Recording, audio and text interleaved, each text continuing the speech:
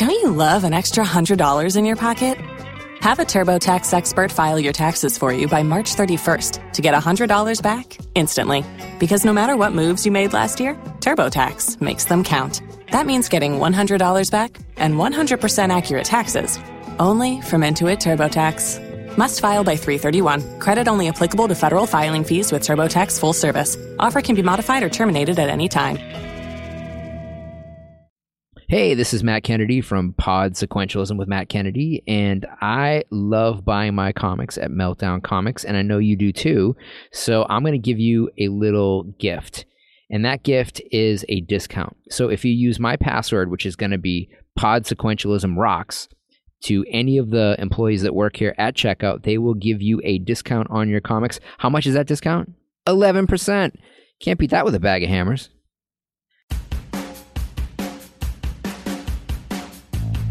Hello and welcome back to Pod Sequentialism. I am your host, Matt Kennedy, brought to you by Meltdown Comics and Collectibles and La Luz de Jesus Gallery. And before we get into the topic of today's program, I want to just give a really quick shout out to the folks at Loot Crate. And if you're unfamiliar with Loot Crate, it's a monthly subscription box service, and it's mainly aimed at, epic geek and gamer items and pop culture gear. And basically, for less than $20 a month, you get 6 to 8 items that include licensed gear, apparel, collectibles, unique one-of-a-kind stuff, all kinds of just really neat things. So go ahead and go to lootcrate.com, www.lootcrate.com/podsec, PODSEQ. And when you get there, you get to enter the code PODSEC3, and that will save you $3 on any new subscription. And, I've gotten amazing stuff. We've gotten some Captain America Civil War stuff, which I just opened this weekend and was amazing. And we'll talk about that in a different show. I don't want to blow it for anybody. But go ahead and check out Loot Crate. So what I want to talk about this week is something that we've, if you follow the Pop Sequentialism blog, I've been talking about a little bit. And if you follow me on Facebook, it's become a big conversation and a big topic about, Ghost in the Shell. But before we get to that, I want to welcome my guest, Christine Adams, who is a model and can kind of fill us in on some stuff a little bit. But why I wanted to have her on the show initially anyways is just because I think it's great to get the perspective of different industries that break out of fandom.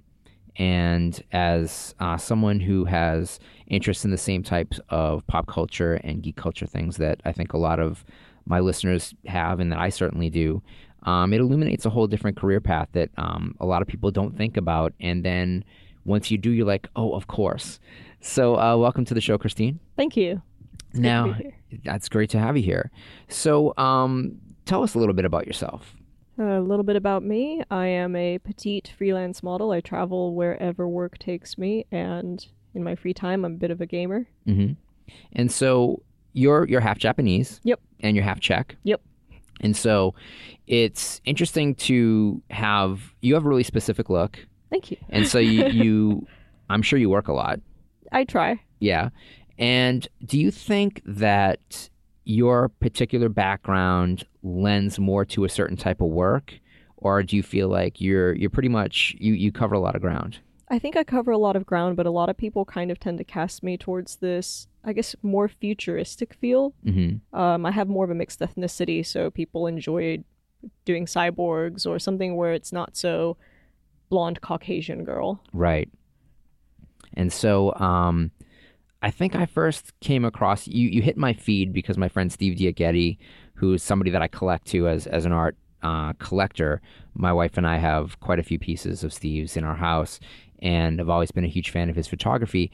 And you came across the feed, and then I realized that you had also worked on a project with Ash Thorpe, which was a recreation of the Ghost in the Shell opening credits. Yes. And it's interesting because this is right in the middle of everybody talking about this. And I'm not going to bury the lead here, but I'm going to bury the lead a little bit, and we're going to get back to that. But I want to talk about how that type of work, having the look that you have and being a photographer's model, how does one get into that line of work? Like, when do you realize that, okay, I have a really interesting look and people want to take my picture? Funny enough, I didn't really start intending to be a model. It was definitely more of a passion project. I used to play Dungeons and Dragons back in the day, 3.5e, and I noticed whenever I wanted to look for a portrait, it was a nightmare to Google it. You know, I want a black-haired elf girl who's pale.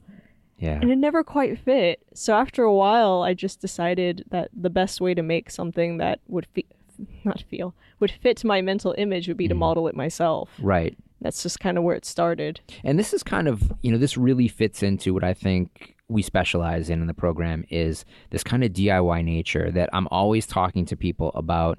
If you have an idea, if you want to do a comic, or if you want to get a film project going, that the best way to do it is to just do it. And that a lot of people are kind of waiting for a company to come along and kind of rescue them from not doing that. And the truth of the matter is that it's just so much easier and more gratifying to notice that there is something that is lacking and fulfill that need. And especially if you can fulfill that need for yourself first and realize that there are a lot of other people that share that passion and share an interest in the same subject. Definitely. So you're gaming and you're playing Dungeons and Dragons, and you're starting to become involved in wanting to take photographs of the costumes and things that you're doing. And so from that point forward, you must discover that there are other people doing the same thing and that there's this community. Yeah. I was going to college. That kind of ended abruptly because this ended up being more career than just passion. And yeah, there's a lot of work out there. What were you going to school for? Political science. That didn't last long. Rescued from poli-sci. So remember this, listeners. Your passions can save you from a completely wasted degree in political science. So so what were the first shoots that you were scheduling, and was it the type of thing where you were setting up a camera and shooting yourself, or did you find people that were already working as photographers to kind of join you in the project, and then that led to other photographers just booking you as a model? Yeah, definitely the latter. I threw myself out there. I took a couple really horrible cell phone photos just to show people, like, here's how I look. And this guy came along and he had this really beautiful Renaissance style photography. And I mean, he was pretty bold. He was like, so I know this is your first shoot, but how do you feel about doing this more of an art nude style, because you're so small? And I was just like, okay, well, let's find out. And yeah. And you go from there. Yeah. And I mean, it's good to establish someone's comfort level. And I think that one thing that I definitely want you to address too is how to handle those types of requests. And I think that there is a fear among some women, at least, and probably a lot of men, that if they're turn up to a modeling gig and it's not articulated that it's expected to be of either some state of ill dress or non-dress or nudity, or in some cases I know that there have been advertisements for film work where people are extras and then they show up and it did advertise that there might be nudity, but then it might be a simulated sex act. That these things really should be articulated up front before. It shouldn't be something that you learn when you get on set. Yeah. Surprises are not comfortable. Right. Of any stripe. And especially as, you're a small girl and, you show up on assignment, if the potential for something to go weird is there if things aren't booked through the proper channels. But certainly when you start out, a lot of stuff is booked not through what might be considered the regular channels. Definitely. So this is your first shoot, basically. And you do a nude shoot and you're comfortable with it, and that's fantastic. And the photographer had a portfolio that you had seen. Yes. And so you realized that his work was good and that wasn't a concern. And so there's a mutual benefit in being able to trade photos for work and getting the types of images that you want, and that helps build up your portfolio. And that seems to be a pretty common thing. Yes, that's very common. So now going to the next level, realizing it's like, that was no big deal. Yeah. Like I until you do that, you don't know if you can do that.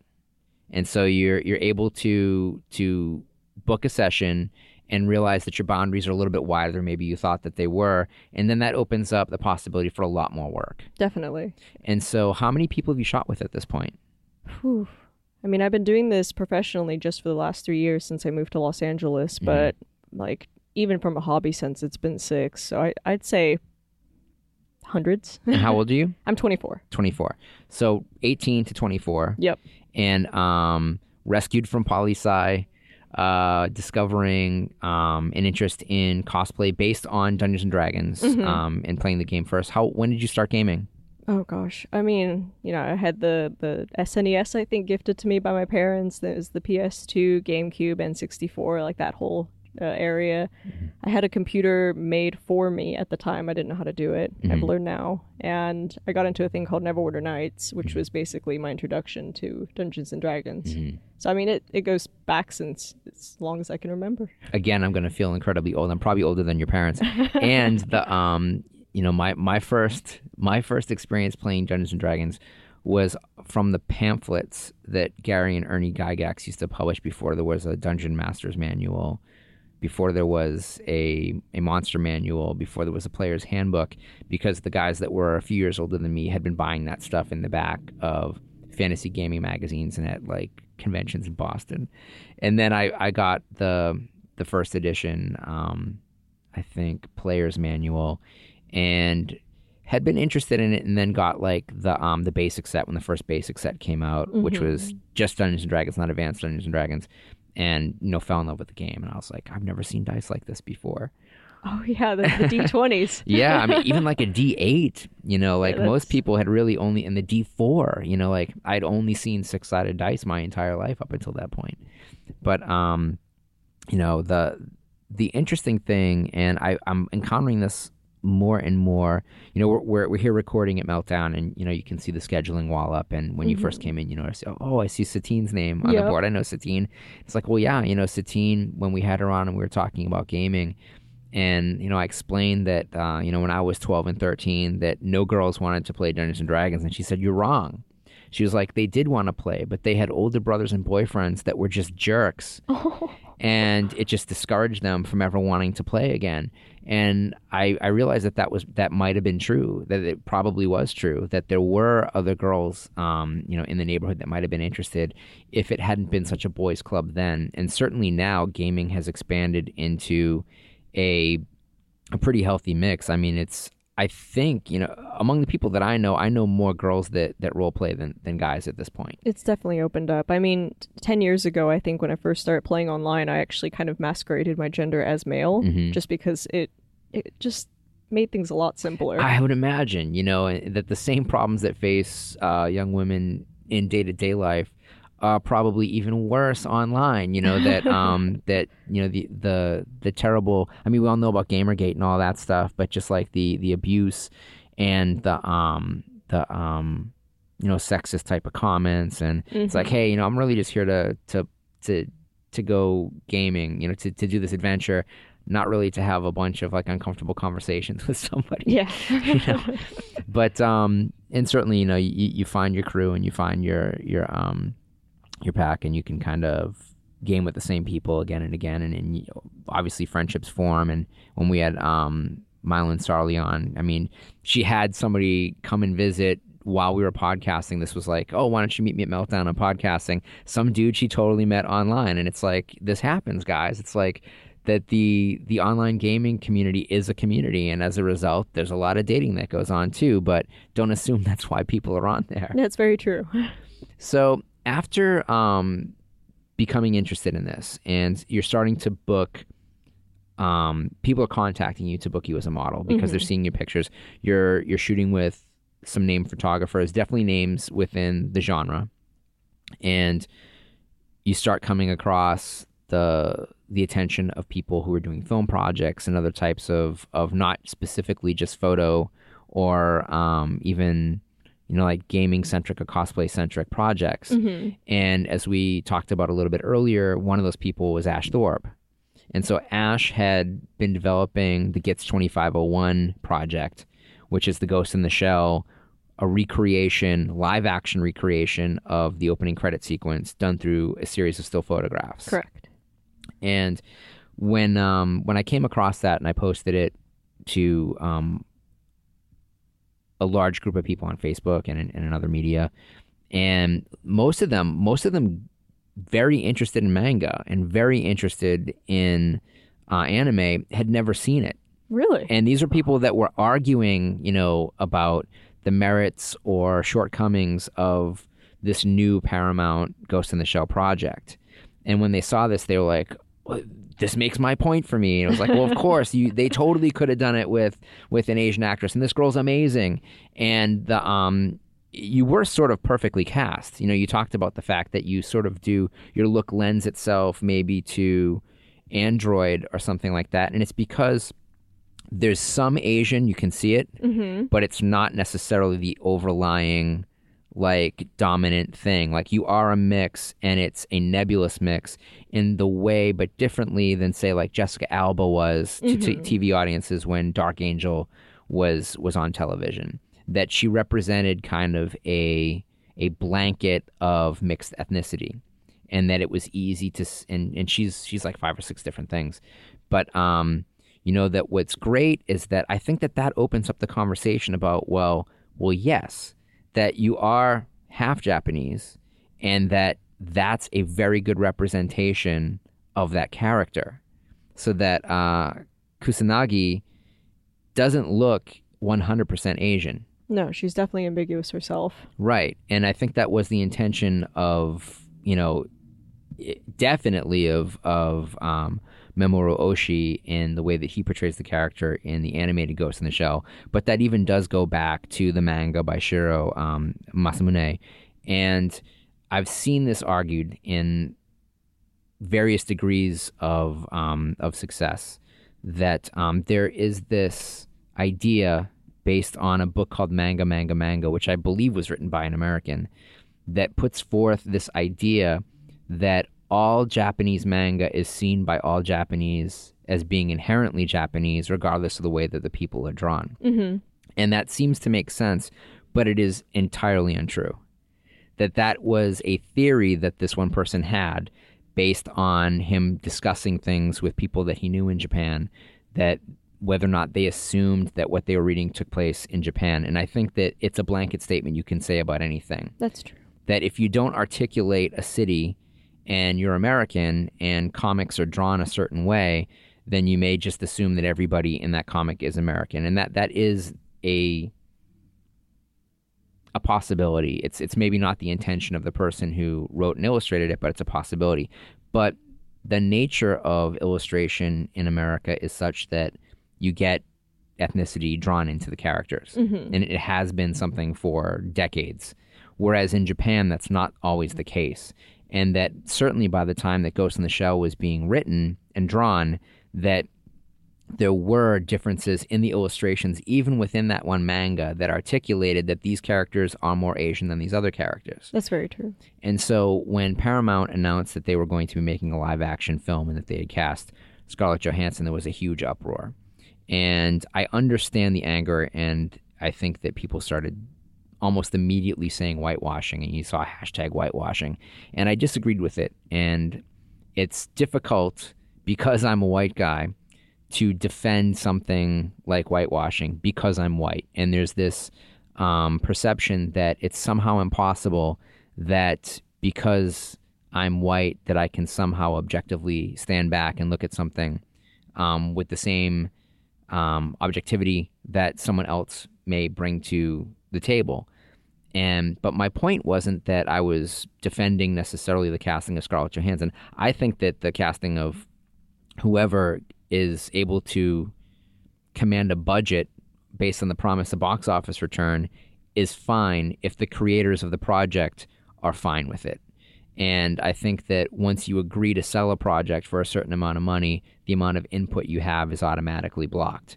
And the assumption by fandom that people who are spending millions and hundreds of millions of dollars on a project have to listen to a small core audience is a little silly. But I do understand the frustration, and I think that there are definitely examples of whitewashing, especially with certain projects of Asian origin, and certainly when they cast the Chinese actress as the lead in Memoirs of a Geisha, people were really upset about it.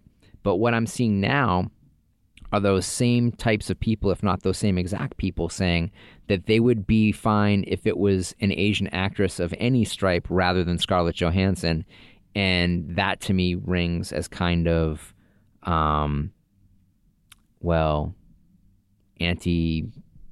anti-progressive, or in some way it's like, well, are you stepping back on what your opinion was previously to make room for this new argument? And I have to ask you, what was your instinct about the news of her casting? And we'll get to the whole other issue of gender and racial morphing afterwards, but did it upset you? I actually really like Scarlett Johansson. Mm-hmm. I think she's a wonderful actress. Mm-hmm. The only problem that I personally have with the casting is, from what I understand, they're unwilling to greenlight Scarlett Johansson to have her own Marvel movie. Mm-hmm. So I find it kind of I don't want to say hypocritical, but it kind of is. Hollywood is willing to say, oh, she can draw all this money in for Ghost in the Shell, but we don't believe she can make enough money for a Marvel movie. So which is it?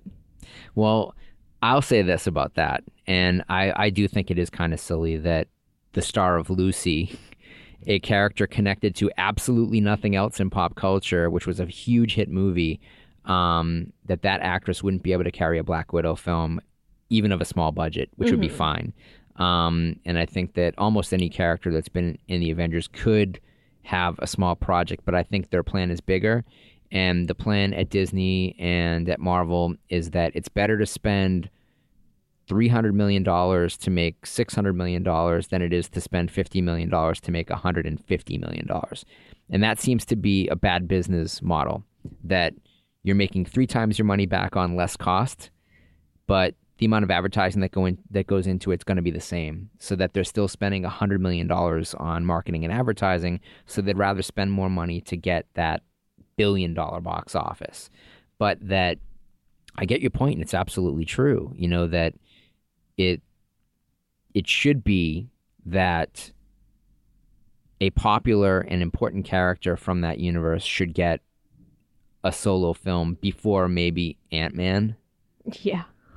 I wasn't able to watch that one. Was he actually truly small? Yeah, it's a good movie too. Really? It's actually a good movie, and a lot of it is because it's Paul Rudd. I enjoyed it. I don't think it's the best Marvel movie, but I thought it was enjoyable, and it actually made more money than some of the other films that it may surprise people when you compare box office compared to the marketing and advertising budget, if we were to get that. And I've got some unofficial numbers, and the production budget, that it was more profitable than a lot of other films that people consider to be successful, including previous Marvel movies. But that what's strange to me is that, with a marketable star, it would seem like that would be more likely to be a hit, but it wasn't part of the marketing plan towards the Phase 3 Marvel Universe. So they needed to give Ant-Man a movie to justify bringing him into the Avengers, to go into the Infinity Gauntlet and the things that are going to be happening now after Captain America Civil War. But another point that I don't want to let go, because I think it's important, is that if every single person who went and saw Ghost in the Shell in the theater were to boycott the Ghost in the Shell Paramount live-action movie, they'd only lose $100,000. Yeah. That's how much Ghost in the Shell made when it ran theatrically. That's it. $100,000. Well, no wonder. Well, of course, it only opened in 2 cities, probably, and it was more of a festival release, where it was a road show, 2 weeks here, 2 weeks there. So it's an unfair comparison. But if Marvel had only marketed Iron Man to the subscribers of the Iron Man comic book, there'd be 124,000 tickets being sold, before that movie got made. And of course, you have to shoot bigger. Mm-hmm. So this kind of this feeling of ownership that fans have over projects is sort of, I think, heavy-handed in a lot of cases. But again, I have to feel compassion for the plight of a lot of kids who don't look like me, who aren't white kids with blonde hair and blue eyes, which is, most of the world is not me, that every time they turn on the television set and every time they go to the movies, there's a lot of people who look like me, and that's got to be a source of frustration. And I'm always encouraging that people, get their voices heard and make projects so that people have no choice but to see the profitability and the viability in independent productions. And I like to always point to the Wong Fu people, that they started their own YouTube channel. It's huge. They were able to back their own film, which they also premiered on YouTube. It was kickstarted, I think, in an hour or maybe even less. And what they're doing is they're showing the rest of the world that there's a huge Asian American market. And these are like kids of, I believe, Taiwanese descent, born in America. So they're American-born Chinese ABC kids from the San Gabriel Valley, offices in Pasadena, and they're millionaires. And they've become millionaires because they produced a product about their experience that everybody else responded to. And because it debuted online and didn't involve a secondary expensive vehicle like a theatrical release or a television show, that they found their audience quickly, and that audience was international. That's interesting, actually, that we started off saying if there's nothing there that you can find, make it yourself. Yeah. And with the advent of the internet, even gaming is going that way. Yeah. With the power the publishers have, I mean, we're allowing ourselves to kind of put forth this platform that we otherwise wouldn't have had. Mm-hmm. So I guess if we're not happy with Scarlett Johansson's casting with Paramount, we can always, as Asians or African Americans or whoever we are, set forward and put down a story, make the fans, and force Hollywood or gaming or whomever to listen. I agree. Make a difference. I think that Hollywood, there's this idea that there's like 5 incredibly racist overlords that run Hollywood, and it's just not true. It just does not hold water. That the model is profit, and so the risk is calculated, and people they'll counter with their subjective belief in something rather than a concrete collection of data. And as somebody who used to do that for a living, I understand what the metrics are. When you comp titles, you have to have comparable titles, and you have to have numbers based on that to view what a success is going to be. And so the casting of Scarlett Johansson to Paramount, number one, it gives them the ability to work with a star that they might not be able to work with otherwise. Mm-hmm. So they get a piece of that Disney magic by getting the star of a Disney franchise involved in their movies, hopefully to set up their own franchise, knowing that she's still connected to this other thing, which just builds up more popularity for her in other projects. This is it's good marketing, and it's why stars get paid a lot of money for projects. The other thing is that with her established box office record, you're looking at somebody who's got, billions of dollars in box office return. There is no other actress that has that is viable for this role. And if you were to look at, the top box office gross of Asian women, you'd have to go so far down the list of actresses to hit somebody who's Asian that has guaranteed box office return, except in Bollywood. Ah. And counting India is on the Asian continent, and of the top 10 actors in the world, highest paid actors in the world, I think 4 or 5, so almost half, are Asian men.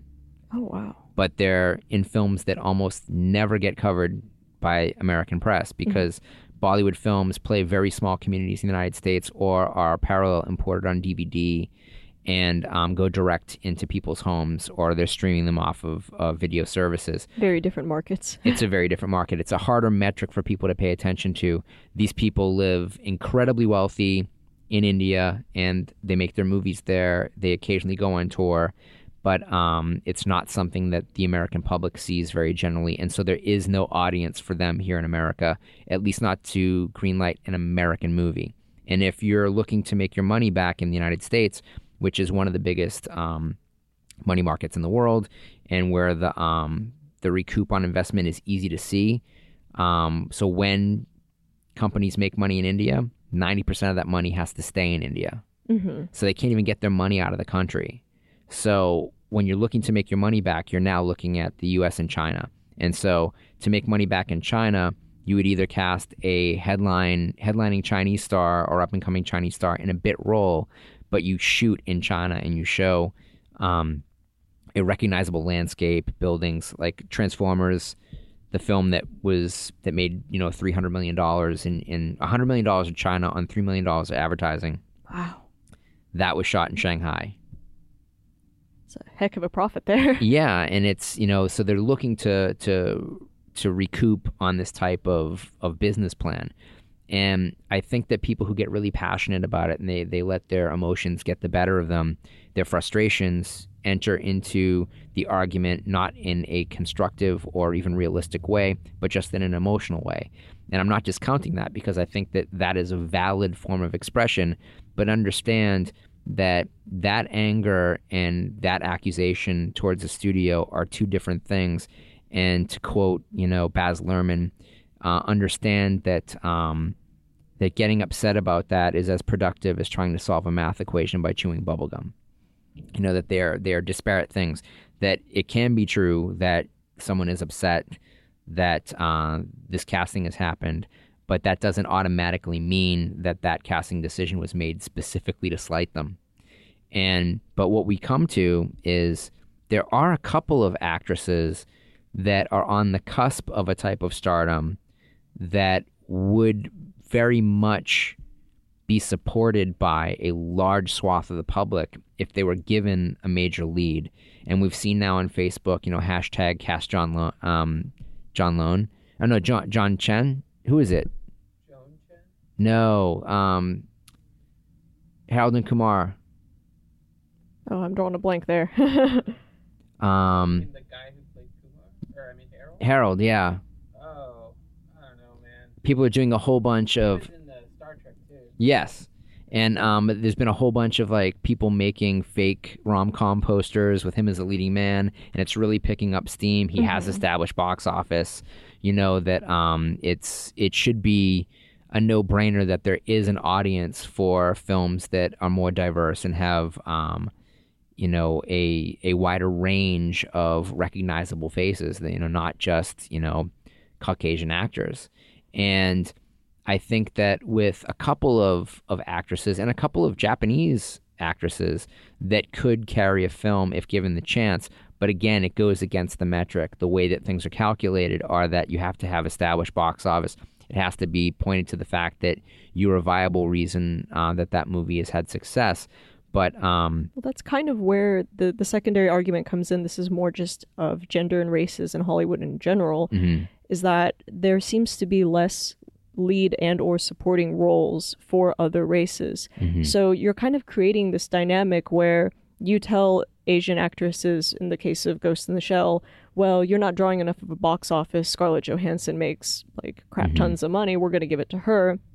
And the response is, how can I make a box office if there are no roles that I'm given? Right. Like Doctor Strange in Marvel, I believe, was played by a white female. Yeah, the Ancient One is being played by Tilda Swinton. And the argument is, it's interesting because I don't think that Marvel or even really Disney are big offenders of this. I think that they do have a pretty diverse cast. And this character was selected as a specific example of Hollywood whitewashing. And I would disagree with it because the Ancient One is not inherently Asian, has been drawn as Asian in the comic book, but it doesn't have to be. But it would have been a really interesting possibility. I mean, it seems like the type of role that should have gone to an Asian actor, and instead it went to a white actress. And so maybe they were saying, well, we're going to give an important role to an Oscar-winning actress instead of to just another guy. And again, look down the list. There's not a lot of Asian Oscar-winning actresses. So that if they're trying to bring, that acclaim to the casting, you got Benedict Cumberbatch, you need to have, someone who's such a British stage actor, then you need to counterpoint that with somebody else who has that same stage stature. And then the villain in the film is, of course, an Oscar-nominated African American actor, or actually British African actor. And so there is, if you look at it from that point of view, there is consistency in what they were going for. Oh, yeah. The other thing that I hear a lot of accusations of whitewashing is Cloud Atlas. And there are white actors in quote-unquote yellowface, but they play themselves over the course of centuries, and Asian actors play white versions of themselves over the course of centuries as well. And so I feel like when that film is used as an example of whitewashing, that it's also, it's a wrong example. And I feel like when people use the wrong point of contention to push their point forward, that they weaken the point. Right. There are plenty of examples of whitewashing that we can point to. Gods of Egypt, perhaps? Yes. That one got nasty. That is egregious. And I mean, but again, like the bigger problem is who the heck is making a sword and sandal flick this late in the game when they stopped being profitable 5 years earlier? That, there's got to be a true Hollywood story behind that. But that, but I think that the biggest, more egregious example of this type of Hollywood attitude to me is brownwashing. And it's this offensive idea that all brown people are the same, so we can cast, say, Oscar Isaac, a Guatemalan, as Apocalypse, an Egyptian. That, to me, would seem to be far more offensive than replacing a race with a clearly different race. Right. It's just like looking at a group of, like, a Korean person, a Chinese person, Japanese person, saying, oh, they all look the same, just it doesn't matter. And that's why people were so offended with the casting of a Chinese actress in a Japanese role in Memoirs of a Geisha. Having Zhang Ziyi in that role really bent people out of shape because they felt that it was sending the message that all Asians are the same. And I understand that. I understand that as a strong criticism of that type of casting. And so I'm surprised that there hasn't been a bigger uproar over this particular casting in the X-Men Apocalypse movie. I kind of feel like we have to pick and choose our battles at this point. Our argument is getting so diluted that I feel any message that we can make to Hollywood will be lost. Yeah. Because we're telling them, well, you can't have a Chinese person play a Japanese person, but you can't have a white person. But wait, no, if you're going to have a white person, it's okay if you have a Chinese person. Yeah. It gets so messy. And then there's the worst thing, like I said, that we would talk about, which is the racial blending that it turned out after the studio made the argument, ostensibly, that Scarlett Johansson was a big star and that's why they were casting her, that they were also working on a computer graphic program that would slightly blend her Asian, which defeats the argument that it had to be Scarlett Johansson. It does. And I mean, that's like, it's sort of like, if you're winning the battle, just, don't make it worse on yourself. And I feel that this happens a lot. And that, I'd already said that I felt that the team they had put together to make the movie was a bigger concern to me than who starred in it. And by having the guy behind, Snow White and the Huntsman directing this film, I thought was just possibly the worst person you could give the movie to. I find it an interesting decision. Yeah. There's definitely some other reasons going on back there that we don't see. Like, where did they land on him? Like, were they shooting for Stephen Sommers, director of The Mummy, and then they wind up on the guy who made this kind of not very good Snow White movie?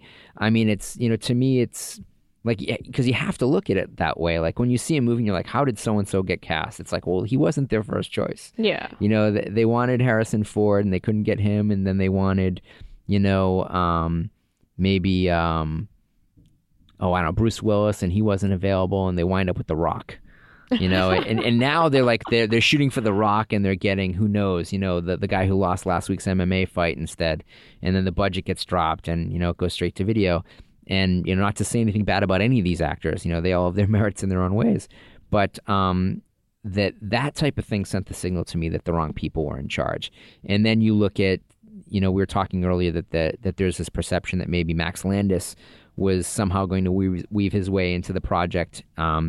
He's certainly a big supporter of it. Yeah, and we'll see what happens with that. I don't know that that's an improvement, but only because I don't think it sends the signal that they're putting it in the capable hands of an established director. Right. So it's not even Scarlett Johansson's the problem. It's just going to be like a potentially kind of terrible Ghost in the Shell movie, which would be heartbreaking. Right. What is it, Avatar, that they just the Last Airbender? Oh yeah. Oh, that was just a depressing film. With an A-list director and just a terrible movie. Certainly an A-list director on the decline, but a terrible, terrible film. And to say that the casting of that lead character was the biggest problem would be like writing a speeding ticket at the Indianapolis 500. But you look at the other names that are connected to the new Gitz movie that Paramount's got going on, and it's you've got Jonathan Hearn, I think, who wrote Street Kings. I think is the biggest script that he's gotten off the ground as the writer. Maybe he's the biggest Ghost in the Shell fan in the world, and I just don't know that. And you get Jamie Moss. His name is now being thrown in the script. He wrote Straight Outta Compton, another white guy who wrote Straight Outta Compton. Some people may have already had a problem with that notion. And again, not a script that's known really for being a great script so much as it is just telling the story that people wanted to know about, iconic characters in hip hop. Also not very related to reality from what I understand, but that having been somebody who did the research for projects before buying them for studios, and I wrote coverage, in my early 20s on scripts and on books to submit for possibility for being licensed. Later as a marketing director, I would pass judgment on acquisitions based on my comps, and somebody has that job at Paramount, and they certainly came across Ash Thorpe's project with you, as Kusanagi, and how they could have seen that and not immediately called up Ash Thorpe and said, we've got this project. We saw what you did. You are clearly a huge fan of it. You've done this incredible job in bringing this to life. We'd like to bring you on board to do this, and I just don't understand how that didn't happen, knowing how difficult it is to get projects that are a little bit challenging and a little bit pensive through the system, that for it to have reached the point that Scarlett Johansson is attached to the project, that means it's been in development for years. And I know it's been in development for years because I remember working on a translation of the manga that had not been turned into film for Ernest Dickerson about 15, 16 years ago. Oh yeah, they've had the rights for a long time. Yeah. And, and Ernest, who loves manga and loves anime, would be 100 times better choice than the people that they have connected to it now, even with his lack of box office. I mean, he's an Academy Award nominated cinematographer who's been a director on his own since splitting with Spike Lee after Malcolm X. But he's gotten projects off the ground. He works a lot. He does a lot of television. He's done The Sopranos. I think he did Daredevil maybe this last season. This guy sounds perfect. He's amazing. But he's not a marquee name with a huge successful track record in motion picture releases in the U.S.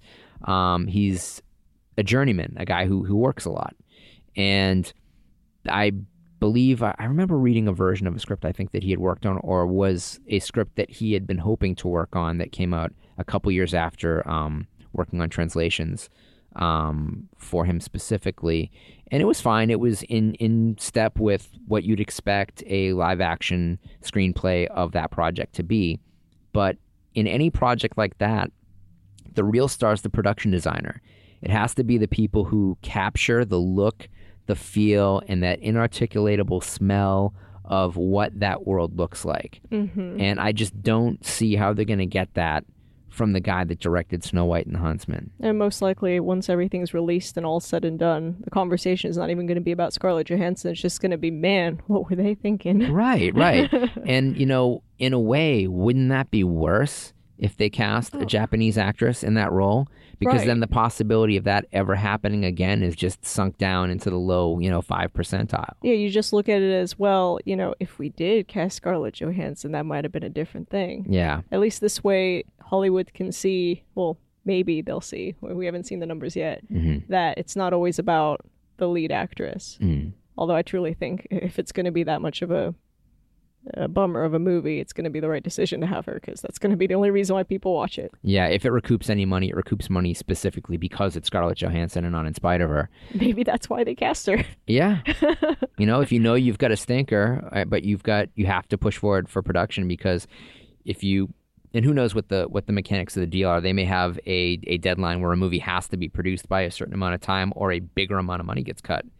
But I think what's interesting is that there's been a lack of any kind of negative feedback from any of the principals involved in the original source materials, and which is, in step with the Japaneseness of it, that it's not a common practice for a Japanese creator to be critical of anything that comes from beyond their work.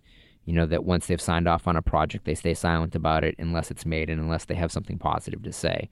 It's just the nature of the culture and the way the business is conducted. I think that's the way to go. Yeah. Well, hit me with some websites. Where can people find you? I am on, it's IDIIVIL.com.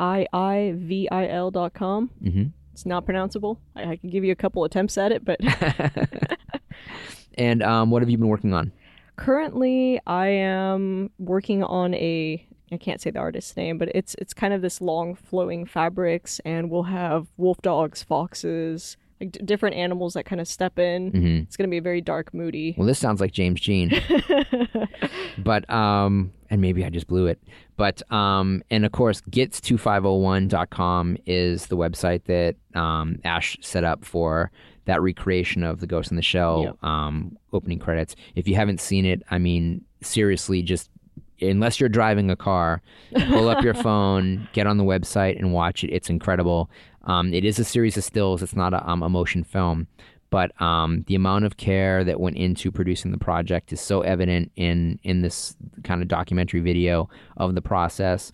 It addresses how it was kickstarted, how it grew from being a photographer and a model into being a bunch of collaborators worldwide located on, I believe, 3 different continents. Yeah, it's a huge project.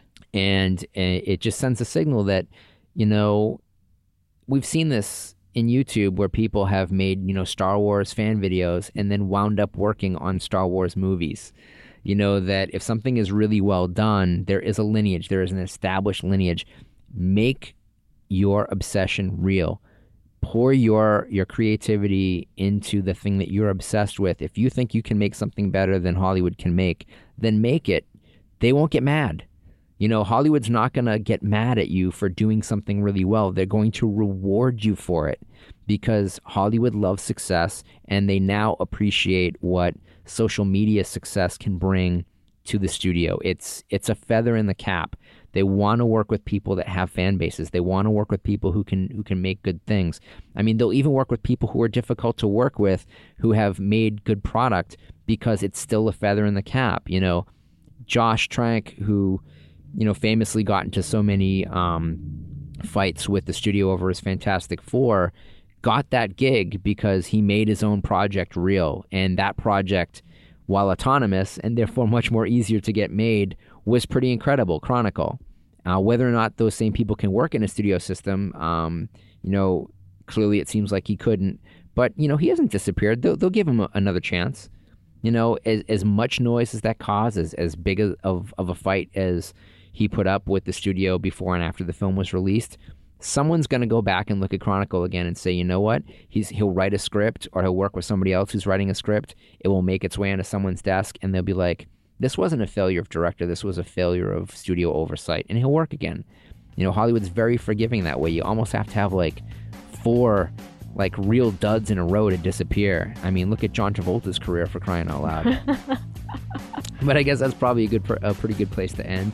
So again, I definitely want to thank you for coming on the show, Christine. Yeah, thanks for having me. Christine Adams, and I am of course Matt Kennedy, and you have been listening to Pod Sequentialism on the Meltdown Network, produced and engineered by Mr. Mason Booker.